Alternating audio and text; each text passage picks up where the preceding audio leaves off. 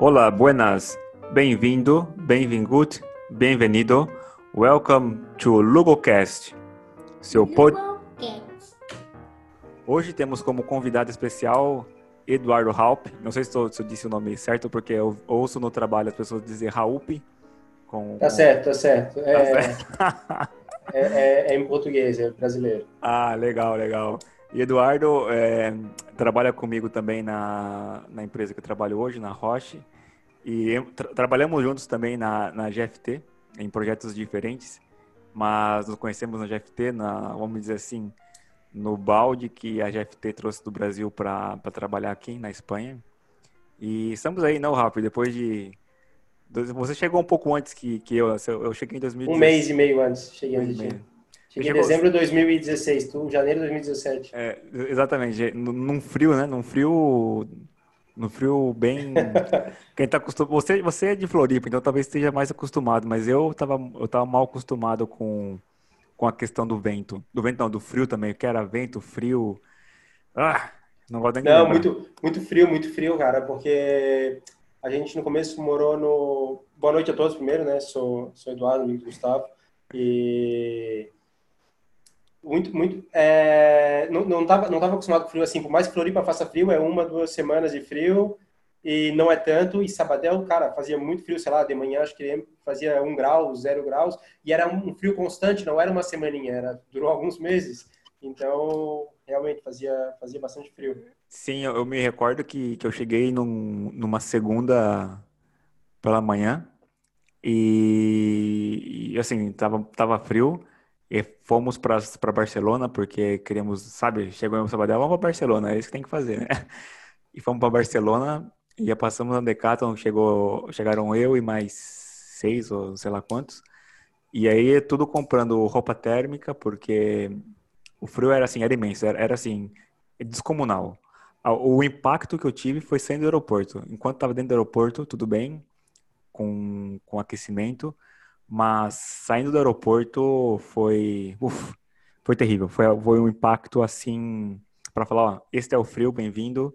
E Sabadell, como faz mais frio que o Barcelona, então imagine, saímos de uma situação de Barcelona que era ali do aeroporto e vindo para Sabadell um pouco mais de frio, mas estamos aqui hoje, né? Estamos aqui Estamos já aqui. acostumado, já desejando frio, porque não aguento mais calor.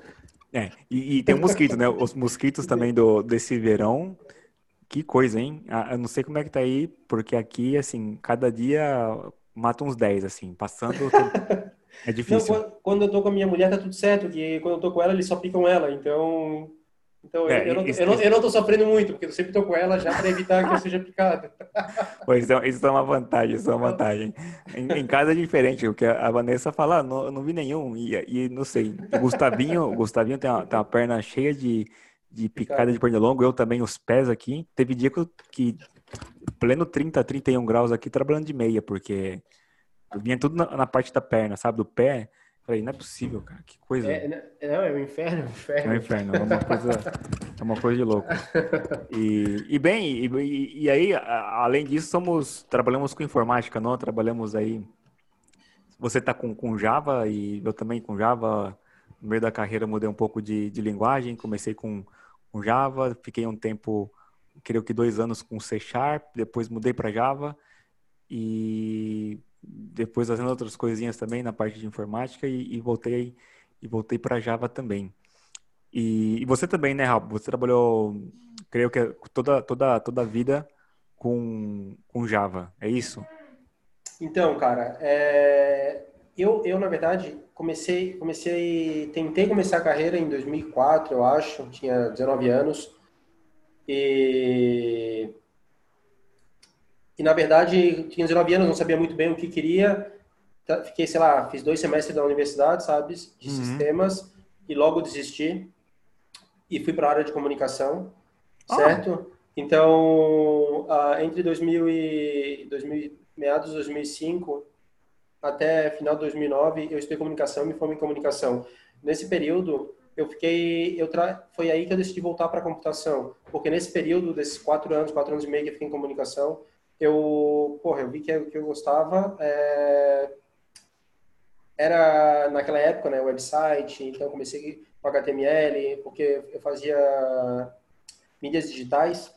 Então, Uhum. tipo, só que daí, pô, eu fui para a área fui mexer um pouquinho com Flash, com ActionScript, porque assim, na verdade, eu queria para web, porque meu curso tinha uma coisa de web, mas era voltado mais para a área de design. Então, quando eu comecei a mexer com a área de web, eu queria interagir com as coisas, com os componentes. Não queria ficar fazendo. Hoje em dia, tu vai pegar um front-end de alguma coisa, o pessoal, pô, eles dominam tudo, a tecnologia JavaScript, eles, sabe, na época lá que eu tava, sei lá, 2005, 2006, 2007, sei lá, por aí, 2008, não sei. Então, tipo, na época era mais, o designer era mais layout, mexia na época com Photoshop, com, sei lá, com Fireworks, com essas coisas assim, sabe? O Flash não Uhum. criava, não trabalhava com ActionScript. Então, nessa época eu comecei a mexer um pouco com programação. Comecei com ActionScript, depois um pouquinho com web com JavaScript, entendeu? Então, o que eu quero dizer assim, ó, eu trabalhei entre 2007 e 2009 com PHP, com JavaScript, com ASP, mas sem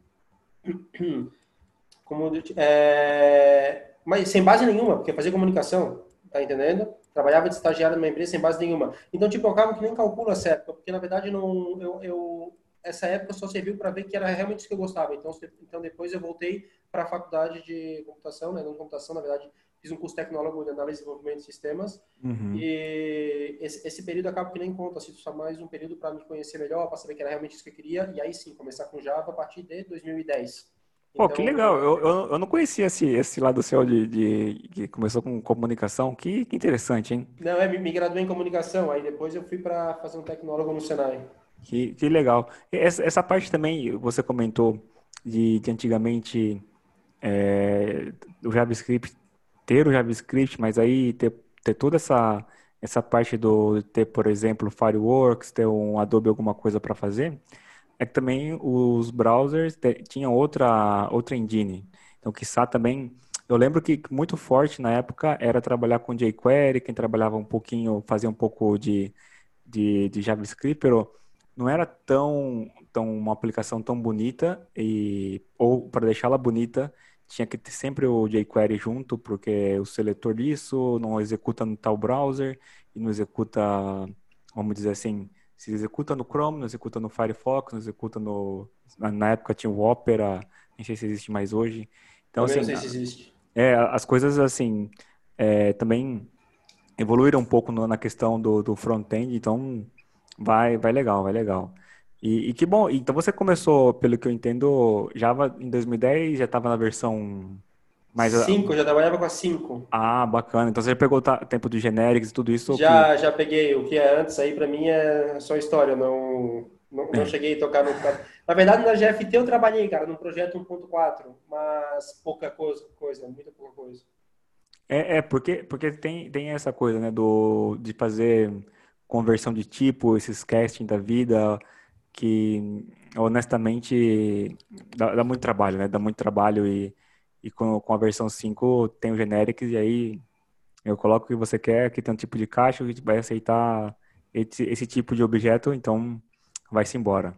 Vai-se embora. Você se formou e continuou morando e trabalhando em Florianópolis, então, Floripa. Isso. Eu comecei a trabalhar numa empresa que hoje já não existe mais, né?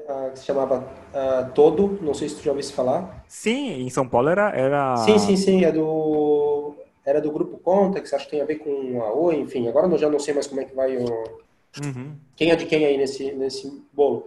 Aí eu sei que a Todo foi incorporada pela Contax mesmo, mas eu já tinha saído, mas foi onde eu comecei, né? E trabalhei sim em Floripa até 2015. A Todo foi a primeira que me deu oportunidade, né? E em 2015 fui para São Paulo, antes de vir para cá, para Barcelona, assim como tu. O que você acha? Você acha que existe muita diferença do mercado de trabalho, você que trabalhou em São Paulo, com o mercado de trabalho aqui na Catalunha, ou seja, mais específico, aqui na região de Barcelona? Ou você acha assim, não, a mesma dinâmica, a mesma coisa de trabalhar nesses lugares? Por que eu pergunto isso? Porque uma das coisas que foi vendido, e verdade quando para vir para a GFT era trabalhar de sexta-feira até 2 da tarde e tudo isso. E assim, é uma coisa na época que foi 3 anos atrás inimaginável. Ou seja, No Brasil. exato. E assim já vendia para você que, pô, trabalho. até 2 horas da tarde na sexta-feira, como assim? E também as pessoas, né? As pessoas também têm um trato diferente. Hoje em dia, na GFT, por ser consultoria, é um pouco diferente, né? Porque você não está lidando com um produto, mas sim com um cliente. Mas quando se trabalha com um produto, por exemplo, na Rocha, eu vejo que é muito diferente o trato das pessoas com você como profissional, que eu acho que te respeitam mais do que no Brasil também. Como que você vê isso, essa diferença de mercado? Pô, ah, então, eu não vou falar somente de São Paulo, né? Porque minha experiência em São Paulo foi só numa empresa Uhum. e não conheci tanto o mercado, fiquei só um ano em São Paulo, mas vou falar no geral do Brasil, assim, acho que não muda tanto Florianópolis e São Paulo, e comparado com Barcelona. Eu também concordo contigo que no período que chegamos aqui, algumas coisas, né, relacionadas à qualidade de vida, até aquele momento era inimaginável no Brasil, entendeu? Então, tipo, até o que a gente tem na Rocha dias de hoje, sabe? Tipo, uma carga, claro que isso tem a ver com o sindicato também, mas a gente tem Sim, uma carga horária de 39 horas, entendeu? Eles prezam muito pelo bem-estar do funcionário, entendeu? Que a pessoa chegue lá, esteja motivada, tenha energia, entendeu? Eu também tive experiências muito boas no Brasil, também tive experiências ruins. uhum. Também já tive experiências ruins aqui na Espanha, não na Roche, nem na GFT, sabe? Mas também já tive experiências tipo de pressão, de final de semana, de não preservar a qualidade de vida, mas por sorte, tipo, a empresa que a gente chegou, a GFT, eu não sei o teu caso, mas parece que seria parecido com o meu, ela realmente era uma empresa que tinha um lado humanizado, assim, sabe? Tipo, sempre deram suporte pra gente quando Sim, fazia falta. A empresa também tinha esse negócio de depois da hora de descanso, hora de descanso, assim como a Roche, né? Então, tipo, eu tenho. E no Brasil, cara, por muitas vezes eu acho que a gente tem que, a nossa cultura, acho que, não claro, como eu falei para ti, teve experiências boas e ruins no Brasil, mas eu uhum. acho que sim, de certa forma, eles estão um pouquinho mais evoluído no tema de pessoas, gestão de pessoas, entendeu? Como a gente está falando desde o início dessa pergunta, né, dessa tua fala, de realmente priorizar o bem-estar do funcionário. Então, tipo, Exato. eu te juro, não que não possa, tipo, na Rocha, na GFT, chega a ser engraçado, eu deveria estar descansando, mas todas as vezes que eu fui falar com alguém de trabalho, meus colegas trabalham assim, do tipo, eu não vou te responder, vai descansar e quando voltar de férias a gente fala. Então, tipo, as pessoas, tipo, nem te deixam a par, nem que tu queiras, tu realmente querem que tu desconecte. Exato. Não que no Brasil também não possa acontecer isso, também tem pessoas que vão ser assim, só que eu tô falando que eu tive experiências aqui assim que exatamente isso que eu tô te falando, eu não tive no Brasil, mas também não estou criticando aí no Brasil, também fui muito feliz em Exato. várias empresas lá. Mas eu acho que Uhum. o lado desconectar, realmente eles levam a sério. Sair do trabalho, vai descansar, tipo, ninguém vai te incomodar, sabes? Sexta-feira tem esse negócio assim, 30 horas por semana, sexta-feira a gente 2h20 já pode ir embora, acho que É. tu já pode desfrutar mais tua família, chegar em casa mais cedo numa sexta, entendeu? Acho que é importantíssimo. Sim, sim, é fazer o balanço muito, muito bem da vida trabalhando e depois o que é trabalho, trabalho, o que sexta-feira todo mundo, vamos dizer assim, deixa o lápis cair, a caneta cair e vai para casa, vai aproveitar a vida. E uma pergunta, Desculpa só interromper Hum, rapidinho, só para dar um parênteses. Última coisa, mas isso eu não vejo também, eu não vejo só na nossa área, eu vejo no geral a Espanha como país, entendeu? A forma que realmente eles deixam, tipo, eles realmente desconectam em tudo, assim, tá entendendo? Tipo, que não tá errado. Às vezes a gente quer coisa para ontem, mas, tipo, não vai mudar a minha vida se eu fizer amanhã. E aqui eles é muito disso, não, amanhã eu faço. Entendeu? E a uhum. gente, a gente às vezes adianta uma coisa que não vai mudar a vida de ninguém. Então a gente realmente tem que esperar até amanhã. Eu acho que eles levam isso muito a sério e deveríamos ser um pouco mais assim como cultura, tá entendendo? Ser um pouco mais leve, né, na vida. Exatamente. Porque tem uma coisa que o primeiro ano aqui me estranhei muito, porque em agosto, tudo fechado, sabe? E assim, fala, nossa, mas como o comércio fecha em agosto? E assim, é uma cultura, ou seja, aqui vizinho de casa tem uma padaria, que é a Salute, que é a dona da padaria. E assim, mês de agosto, fechado. Não importa. Se... Aí eu falo, "Ó, é a cultura mesmo.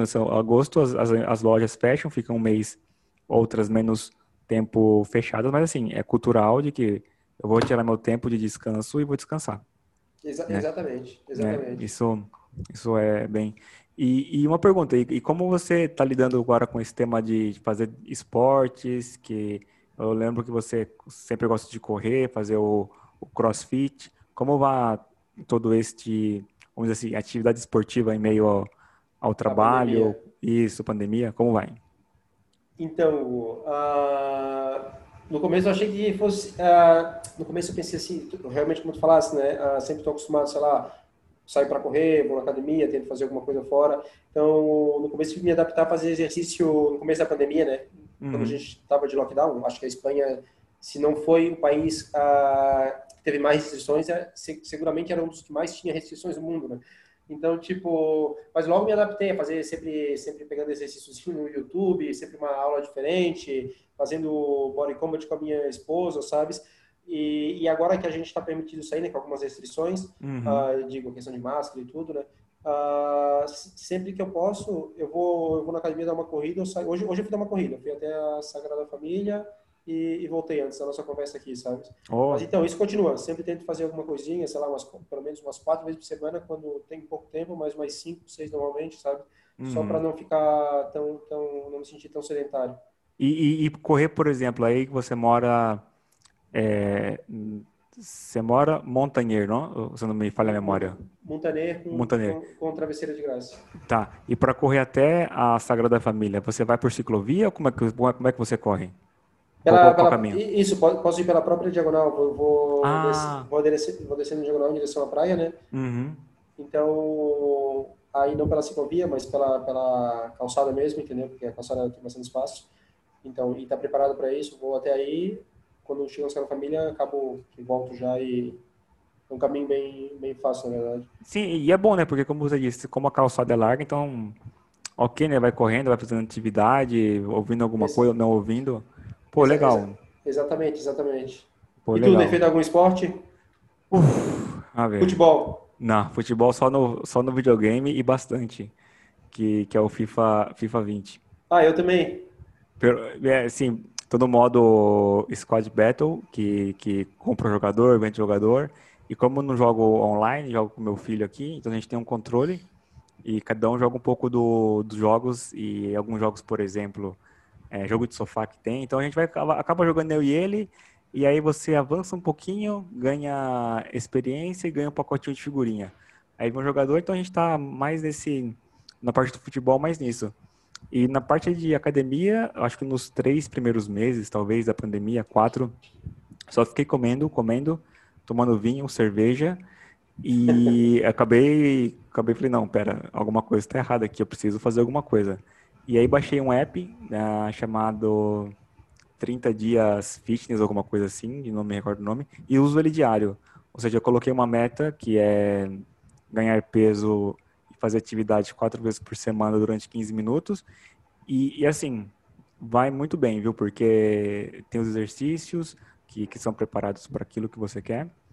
E além disso, é como se fosse um treinador do seu lado, você faz 15 minutinhos por dia, serra atividade e só. Mas fora isso, assim, futebol, nada de jogar entre amigos, como fala aqui a pachanga, nada de nada de nada, infelizmente.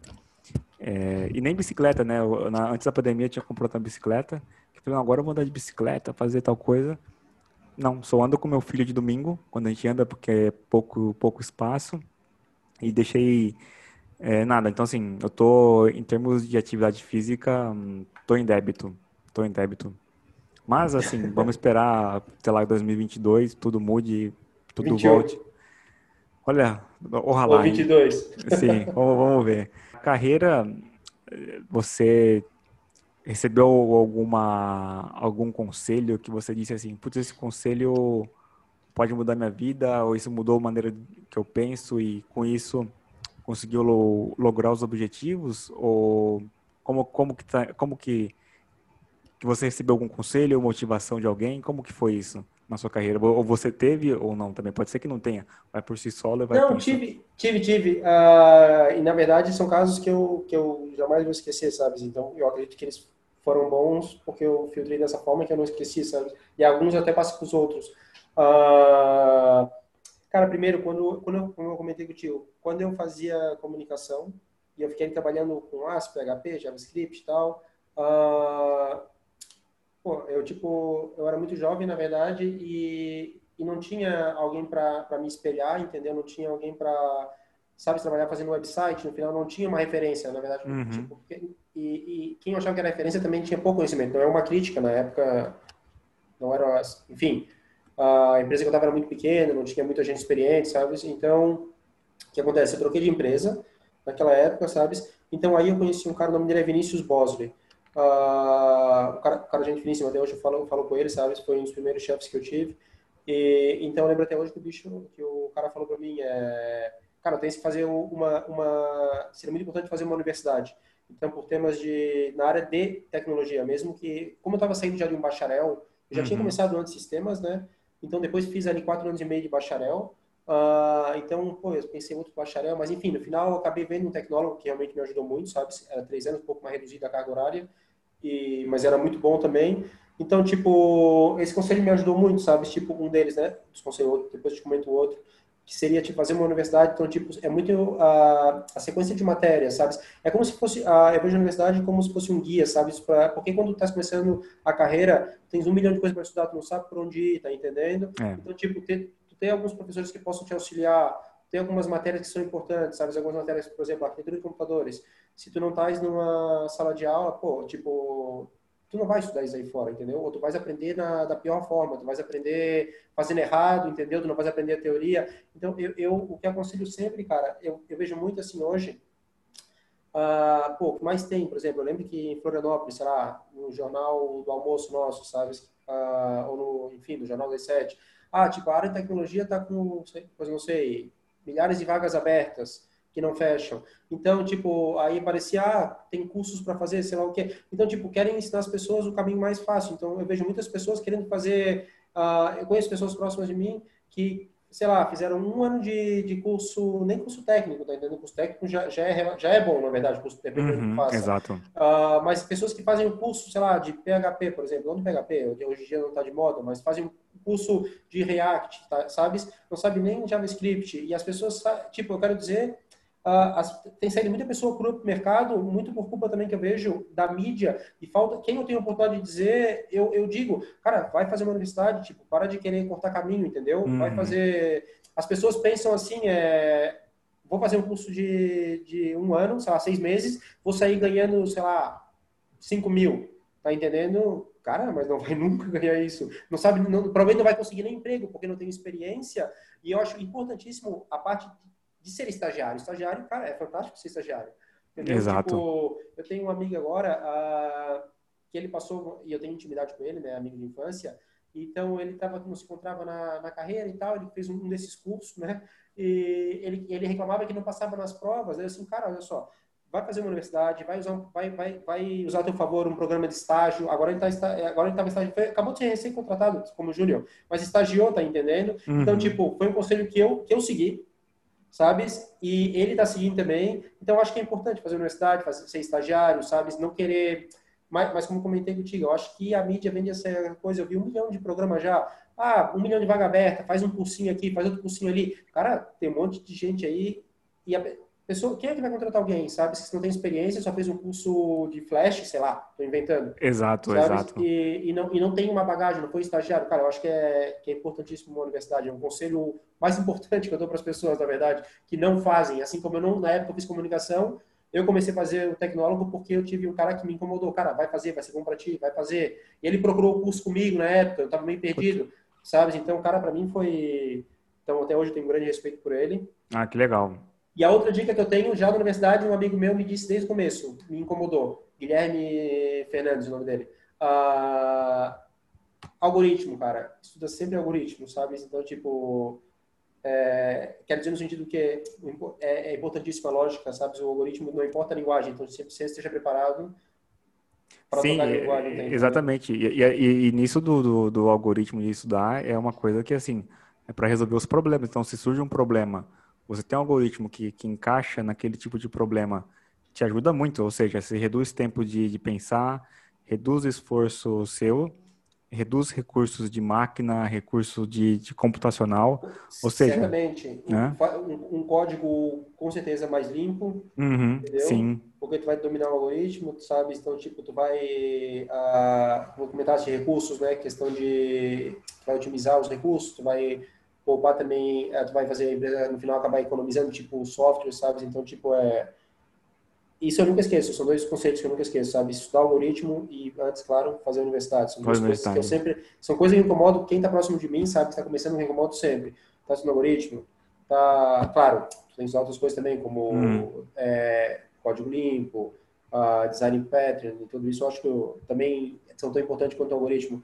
Mas antes, para chegar nisso, tu vai acabar estudando algoritmo. Acho que são as primeiras matérias que tu vai ter na universidade. Então, tipo, e hoje em dia também, cara, se tu for pesquisar o que muitas empresas cobram hoje em dia, é algoritmo, entendeu? Não que Sim, não tenha conhecimento dos outros, mas são filtros eliminatórios, porque exato. as empresas querem realmente saber como tu raciocina, sabe, tua forma de pensar, né? Sabe, se tu realmente sabes o que estás fazendo, entendeu? Porque aí cai naquela coisa que você acabou de comentar. Com um curso, por exemplo, rápido, não vai te preparar para esse tipo de vaga.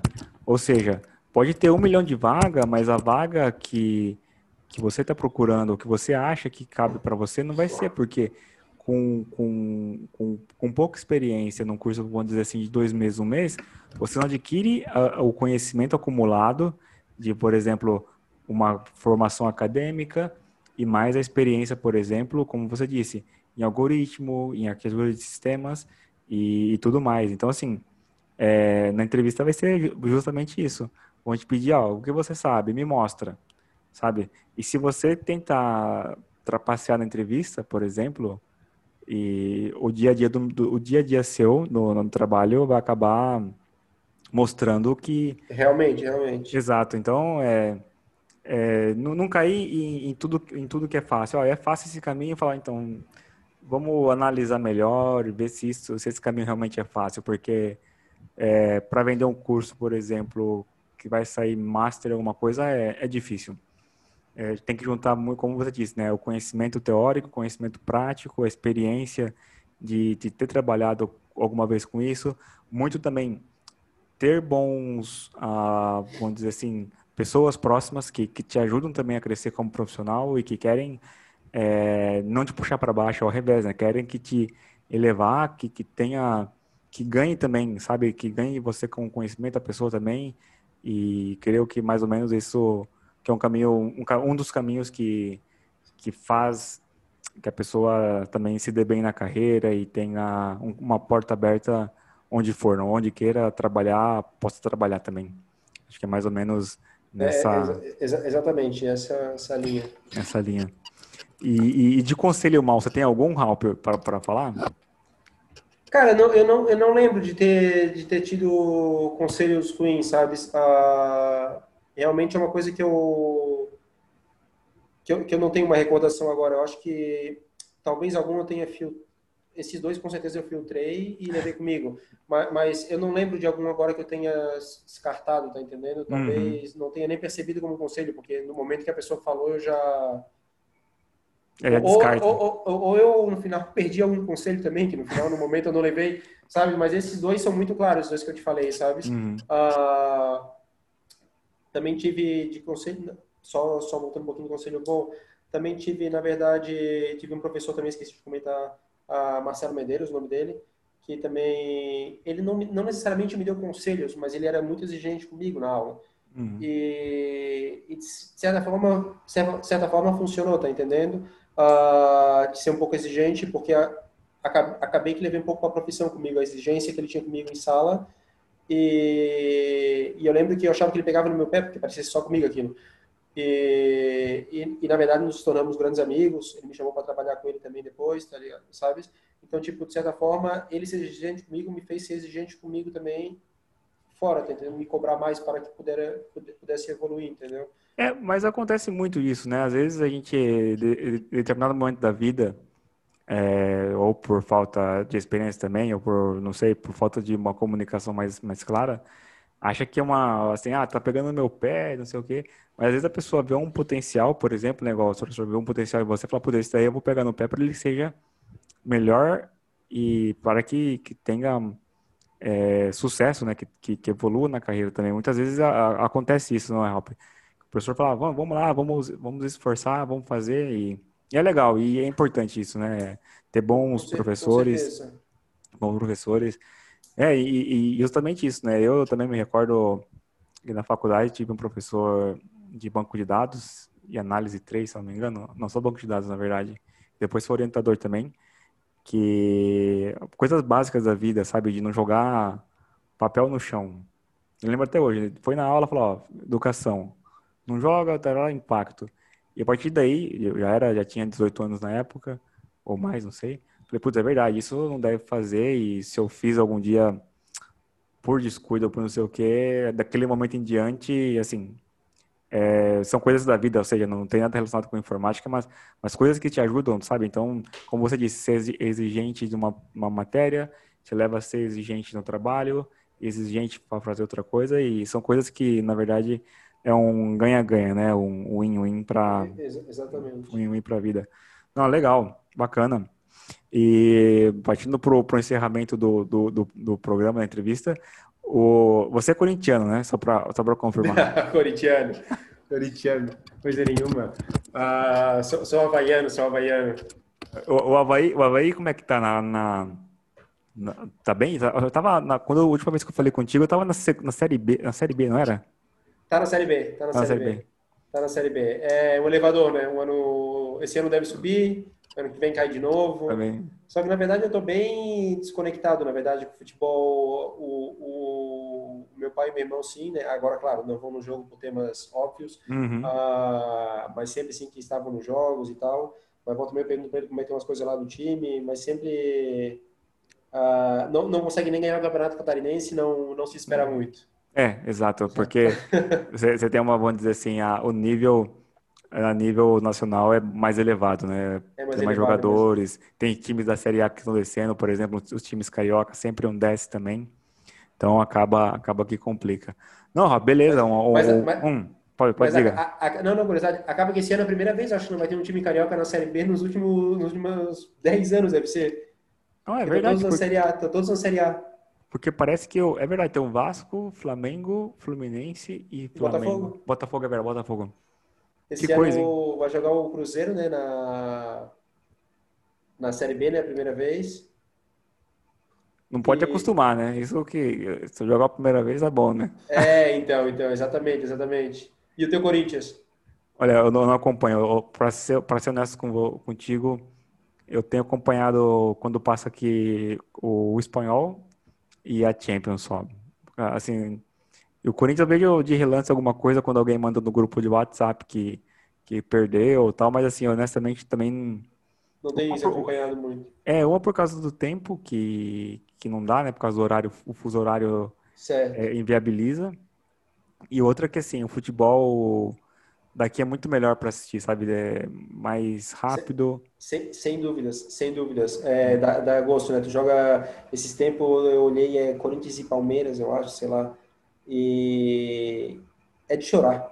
Sim, É um futebol lento, amarrado, sabe? E também eu olhei agora no Paulista, eu vi também Corinthians e quem? Mirassol? Corinthians e pode Mirassol? ser, Eu sim. vi Corinthians e Mirassol, acho que foi no domingo, não lembro agora, mas enfim, lá era tarde, aqui era noite. Cara, é de chorar, cara. É. Assim, não sei, muitas vezes eu acho que é inadmissível, inacreditável que um time de futebol que treina todo dia é considerado profissional e leva um nível de futebol daquele para dentro de campo. É impossível.